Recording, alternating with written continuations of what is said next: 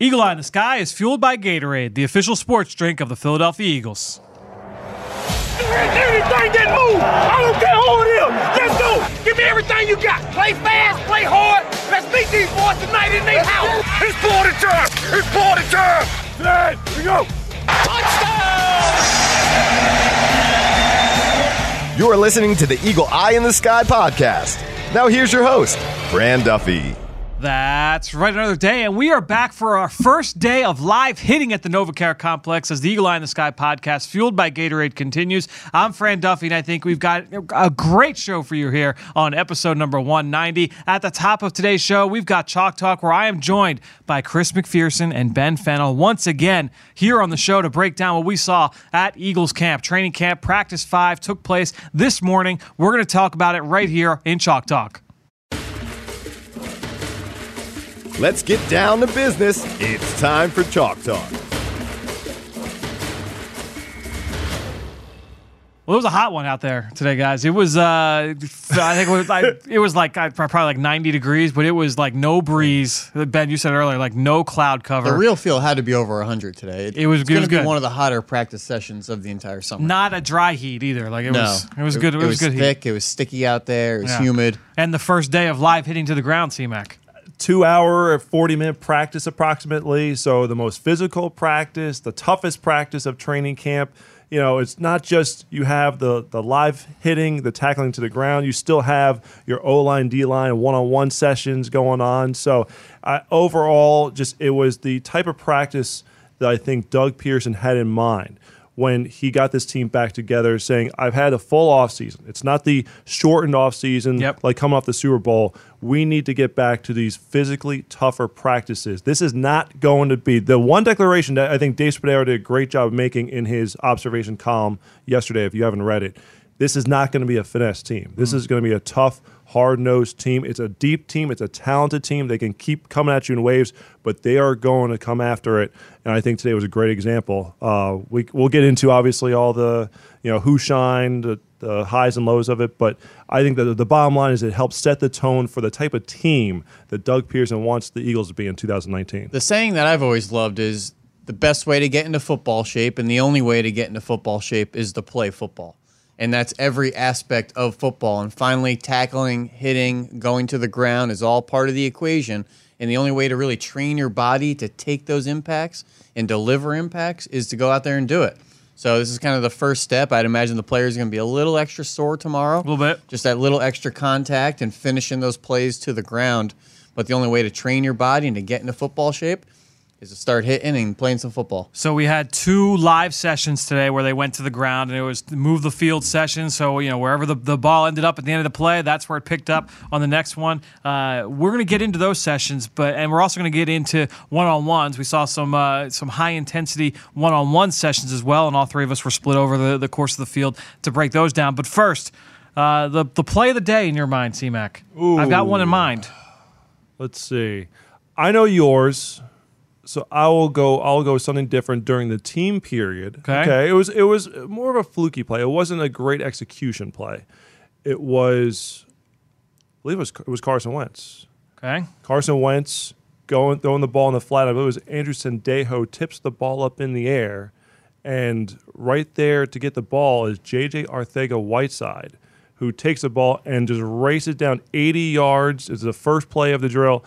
Races down for the score, and the entire offensive line, the entire team, entire team comes down to celebrate the touchdown. And it was one of those plays where it was great to see the rookie making a nice play. Again, a bit of a fluke play, but still right place, right time, good hustle play. But it was one of those that just got the juice flowing, got everyone going there. So it wasn't the sharpest execution play, but it was one of those big play moments that you take from camp. You say, these are the plays that liven things up a little bit. So I'll go with that. I believe that was the first play of the session. It was first play, yes. Yeah. And as I thought it was Sendejo as well. And some of these players like to kind of roll their jerseys up. Sendejo's one of them. The other one's Nate Gary. He was actually 47, not 42. See, I saw the 4. That buzzed out, got his hand on the pass, which was really nice. I didn't see where he came from. Might have been kind of mugging the A-gap pre-snap. Read Wentz's eyes. Which we saw a lot of today. Got underneath that number 2 receiver, tipped up right to the number 1 receiver as the defense kind of pinched on that slot receiver. Arcega-Whiteside was right there, and then it was off to the races. Yeah, it was one of those two guys, and I'm sitting on the sideline like, I couldn't do. You're watching the ball go the other way, trying to figure out who A was lot of going the time way. when we're sitting on the sidelines of practice is us just trying to assess what we just saw, Right. and it's kind of a meeting of the mind saying, oh, he was in coverage, he caught the ball, he was the underneath defender. There's a lot of players, 22 players happening at once. We're on the sideline. You can't see everything.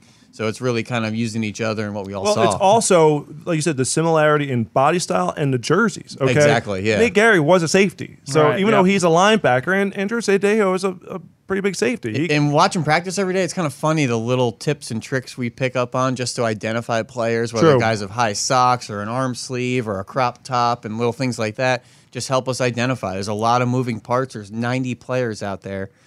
Some third, fourth stringers that we're really not used to seeing. Once it gets down to 53, it's much more manageable in our heads. I've got an anecdote for the end of that play Okay. that I'm going to share in the practice notes. So there's a tease. You can go. all You're right. not getting that anywhere else. But since we're talking about that session, let's talk about some of the later in that session. So basically, the way they did this was a kind of a move the field session, right? So basically, Doug Peterson rolls the ball out. They start, I believe, from like the 20-yard The line, 20, yeah. and they say, "All right, it's 1st and 10. Let's go, and let's see how this drive goes." If the defense stops them, they have to punt. They go through, and let's see who can win this series. So the offense scores in the very first play. Then the twos come out after the series with the twos, and they did punt. The ones come back out. And so the offense was facing, I want to say it was 3rd and 25, it was 3rd and really long. So the defense dropped back into that sticks coverage that, where they had a bunch of guys guarding the first down marker.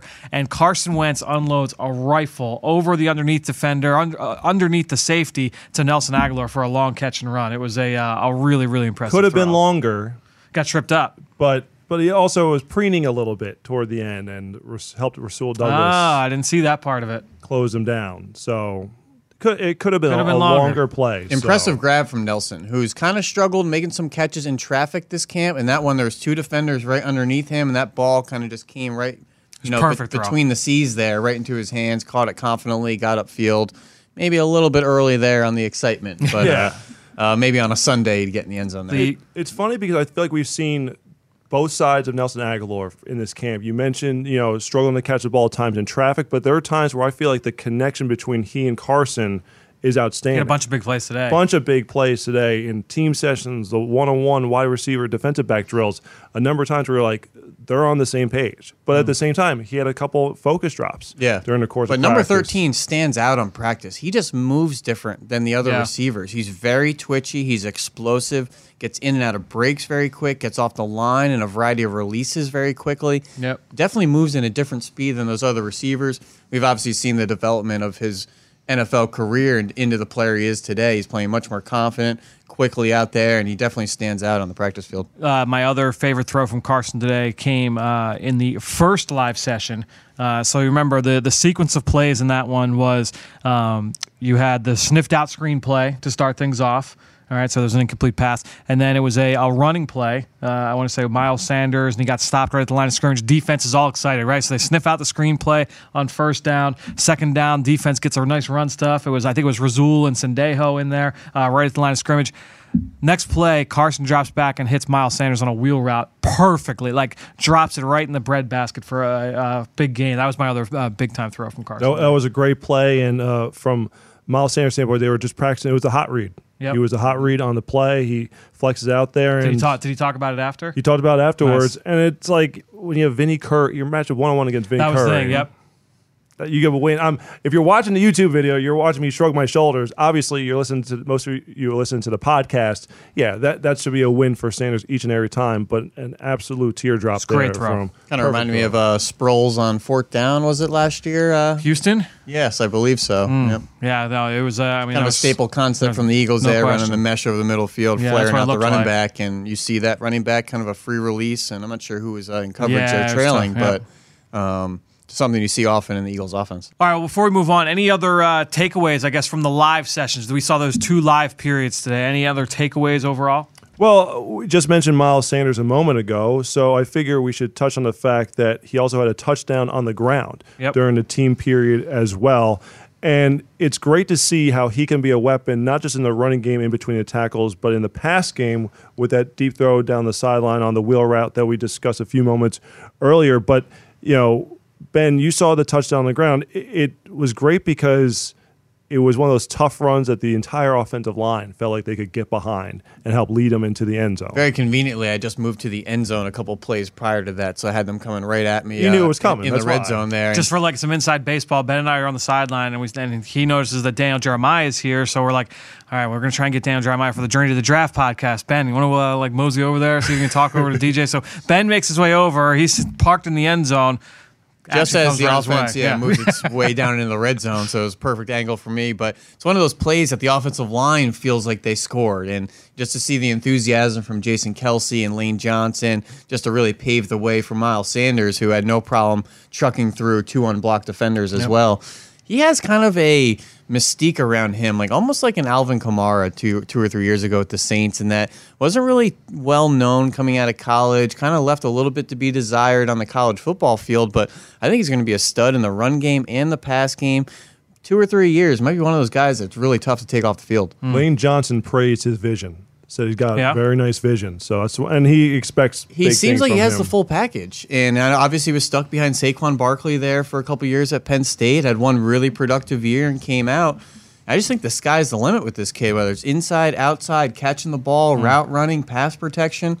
I just want more and more out of Miles Sanders, and it may not be this year or next year to really be the feature back or to be a 3-down back. I don't really know if that exists in the NFL anymore. But I just think he's going to be a star in both phases of the game. I think the sky's the limit. Can I say one guy that flashed for me, and I think the hype train on Josh Sweat has been like kicking in a high gear. The second-year defensive end. I want to look at like the little things, and the little things, it's tough to always pick up when you're watching live. I will say that it seemed like he was around the ball a lot during run plays on those live periods, and he was on top of at the bottom of piles in the run games. Those little car wrecks in the middle of the field, which can be tough to see. But the other thing that stood out to me, I made the point to Ben.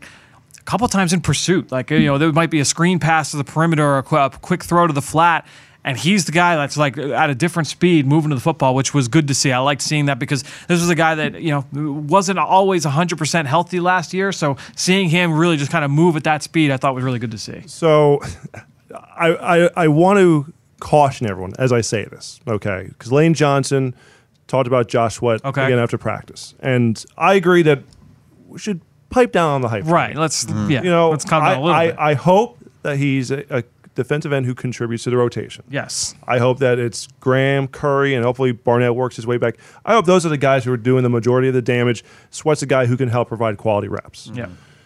Lane Johnson throws out, well, if you look at his measurables at the combine, they'd be comparable to Jadeveon Clowney. And it's like, which is true. Which is true. It's like as soon as it said, I'm like, oh, here we go. Here we go. Right. Oh boy, And well, I mean, he was the number one. He was the number one DN coming out of high school and all that, right? And Lane's like, oh, he had the knee.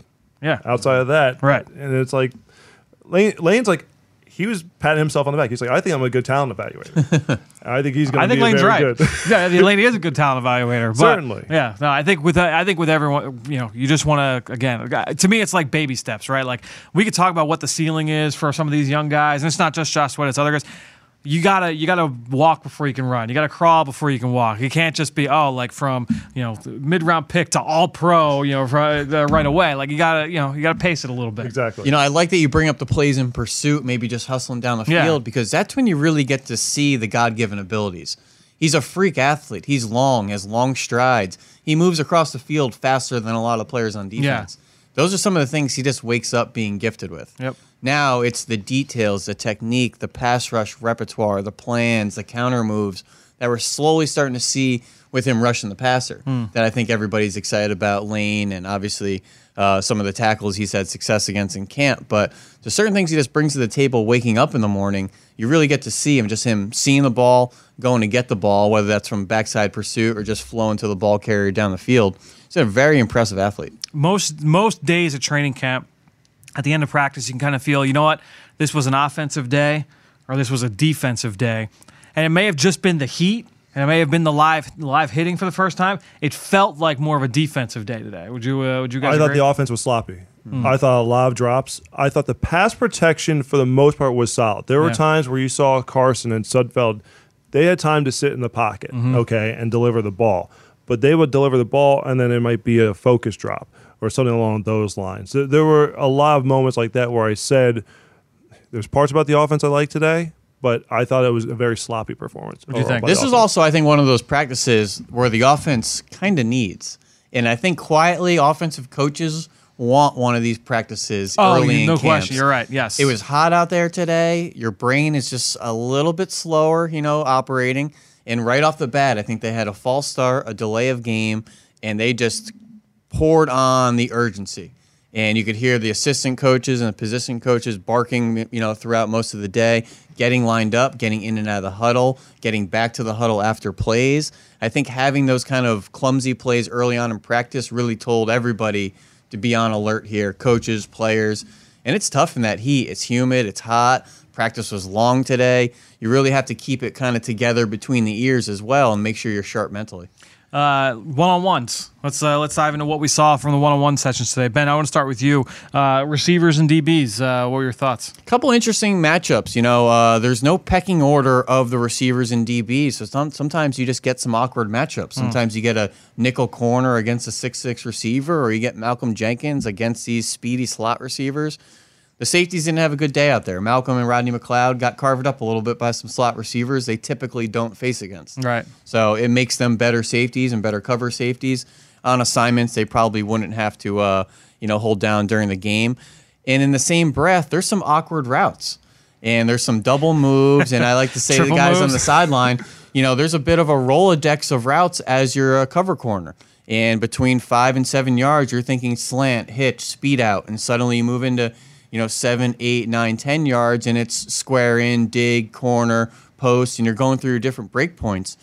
In one-on-ones, I'm not sure where they come up with these routes. I don't know if the receiver is just drawing it to the quarterback. I see some double moves, some awkward break points that I just know corners are a little bit confused with because of that Rolodex of routes. There's really only certain points that receivers are going to break routes at because it's all in timing with the quarterback and their drops. And sometimes I see routes and it's like, cool route, impressive route. I don't know where you would run that in a game or if it even exists in a game or in the playbook. So I need you to run to the stop sign, turn back to the manhole cover, and then make a right for the mailbox. And these guys don't have help over the top. They don't have leverage help to the left or to the right of them. They have underneath help. There's no pass rush. They're really put in tough positions. One-on-ones, the receivers and the offense should win 75% of the time. So when I do see a rep like a Rasul Douglas breaking up a back-shouldered Alshon Jeffrey, that's a big-time play against a big-time competition with Wentz throwing the ball. Anytime I see something like that, I put so much more emphasis and appreciation on the defense than the offense completing the passes. The offense should complete those. I thought Alshon should have had that. I thought so too, and it was well-timed, perfectly thrown, both his mitts on it, and Rasul just kind of came up through the catch point there and broke it up. But I think we see Alshon's strong hands make those grabs most of the time. Impressive rep by Rasul, who seems like he's coming up with big time plays against Alshon every day in practice. Yeah, I see. It seems like every single day you're sitting in the seat and you say, Rasul Douglas interception today, pass breakup and one-on-ones. That's been a fun matchup. Him and just Alshon. Watching him come to be an off-man guy at West Virginia into this kind of press man corner. It was an interesting transition, and it wasn't always this smooth, and it was a little clunky here and there. But he's gotten on the field, and you could see the experience, and he's much more confident. And to go up against guys like Alshon, I think it's just making them both better. What's interesting about the safeties, Rodney McLeod, I was just happy that he was out there, period. Yeah, with one-on-ones. He's still not doing team period yet. Coming off the knee injury they suffered against Indianapolis last season. So just the fact he's making that next step in his progression, even if it's not pretty right now, just the fact that he's at that next step in his rehab, I think is very encouraging from there. I think it was the very first play we saw Sidney Jones showcasing that recovery speed. Once again, with the Nelson going against Nelson Aguilar, who had a step on him. Carson Wentz a little short. I think he could have left it out there a little more for Nelly, but Sidney Jones did a great job of running up underneath it and being able to break it up at the last second. So another day where we're seeing that quality recovery speed from 22. And Sidney did get a good look at Deshaun's speed up close and personal, as Deshaun had no problem running right past him. I think Sidney underestimated the speed just a little bit, didn't get his hands on, was kind of pressing with his feet. Deshaun just hesitated and was gone. It was just like you see that easy 2, 3, 4 yards of separation in an instant. pretty impressive considering, Sydney's not necessarily a slow corner either. So as all this was going on the I guess we would call it the west side of the field, near the main entrance, I was looking at the running backs and tight ends going up against linebackers and safeties, and they split the one-on-one session into two parts. First, you had routes. So it was one-on-one in coverage, and then it was blitzing. So you got to let the defense get after the offense a little bit. So a couple guys that stood out. Darren Sproles had a couple of really good reps as a route runner and as a pass catcher. We know what he can do in that role. Had a couple of really nice reps here today. Zach Ertz, in both sessions, both as a blocker and as a pass catcher, I thought looked really good. Miles Sanders had one really good route early for a catch, and then had a really competitive matchup. I'm going to see if I can find it. He had a really good competitive matchup as a pass protector as well against. Nope, that's not it. There's so many reps that happen. It's like as we're sitting here, I'm just jotting down numbers as I'm going here. I'll put it in the notes. But Sanders did have a good route or good rep as a pass protector as well. Kamu, I thought, showed out in that drill. Malcolm Jenkins, I thought, had a couple good reps, both as a blitzer and in coverage. They matched him up on Darren Sproles on one play, tightly covered, and was there to disrupt, but Sproles came away with the catch. So good competition there in those one-on-ones. All right, any other thoughts here before we break for the day? No, I just think it was a fun practice out there. It's great that the offense isn't shy about sprinkling in a trick play here and there just to get the crowd going, and won't give too much details on what we saw out there, but you kind of hear you just leave the tease out there like the extra energy from the sideline, a couple oohs and ahs, especially when everyone knows Doug's known for a trick player too. It gets completed, and there's a lot of interesting players on the offense to kind of sprinkle in and move around. So it's just fun practice. It's not stale out there watching the offense and the defense. There's guys that are hungry and eager, and you see big plays on both sides of the ball. It's just it's a fun camp. Yeah, I think overall, we kind of touched on everything. I thought the offense, not crisp, still some very good throws from Carson Wentz. Yep. It was funny talking to my wife last night. She's following all the coverage. She's been listening to the podcast, and she's like, look, enough with Carson and Deshaun. Is there anything else going on at camp? Aaron, I'm with you. And that's type of, no, she's a diehard Eagles fan, and that's, she has that approach where she's like, all right, I've heard enough Deshaun. Tell me about someone else on the roster. And I said, well, the good thing is, knock on whatever, that we're not talking about injuries or things of that nature. That's the biggest thing is the Eagles seem like they came out today's practice healthy, which was the most important. Well, there's plenty of little nuggets and stuff, so I'm hoping she knows who Deshaun Hall played with at Texas A&M that we dropped on the podcast yesterday, and there's little things you could quiz her with when you get home to make sure she's listening. Any golf references you want to Not today yet. We're off the links. Jeez. It's rough. All right. Well, check out the Journey of the Draft podcast. We teased it earlier. Ben and I caught up with Daniel Jeremiah from NFL Network. I would say that interview was up to par for what we would expect. I would say so. There you go. Slam dunk. You got rough and on par. We caught up with Daniel. We talked all about what he saw today at camp because he was here at practice, but then also a couple things from college football from a scouting standpoint. It might be a fun interview that you might enjoy. So check that out over on the Journey of the Draft podcast. Until then, I think that'll do it. Another show in the books here on the Eagle Eye in the Sky podcast, fueled by Gatorade. For Chris and Ben, I'm Fran. We'll see you tomorrow.